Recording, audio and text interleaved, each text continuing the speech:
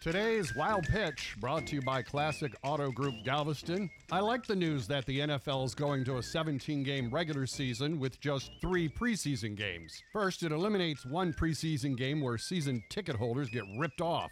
But it will create consequences. Half the league's teams getting an extra home game in a given year and then an extra road game the next year. Then there are the asterisks. Rushing records, passing records, all the records will have to note the extra game. The 1972 Dolphins record, as being the only team to go undefeated and then win the Lombardi Trophy, seems pretty safe, since it's going to be kind of hard to go 20-0.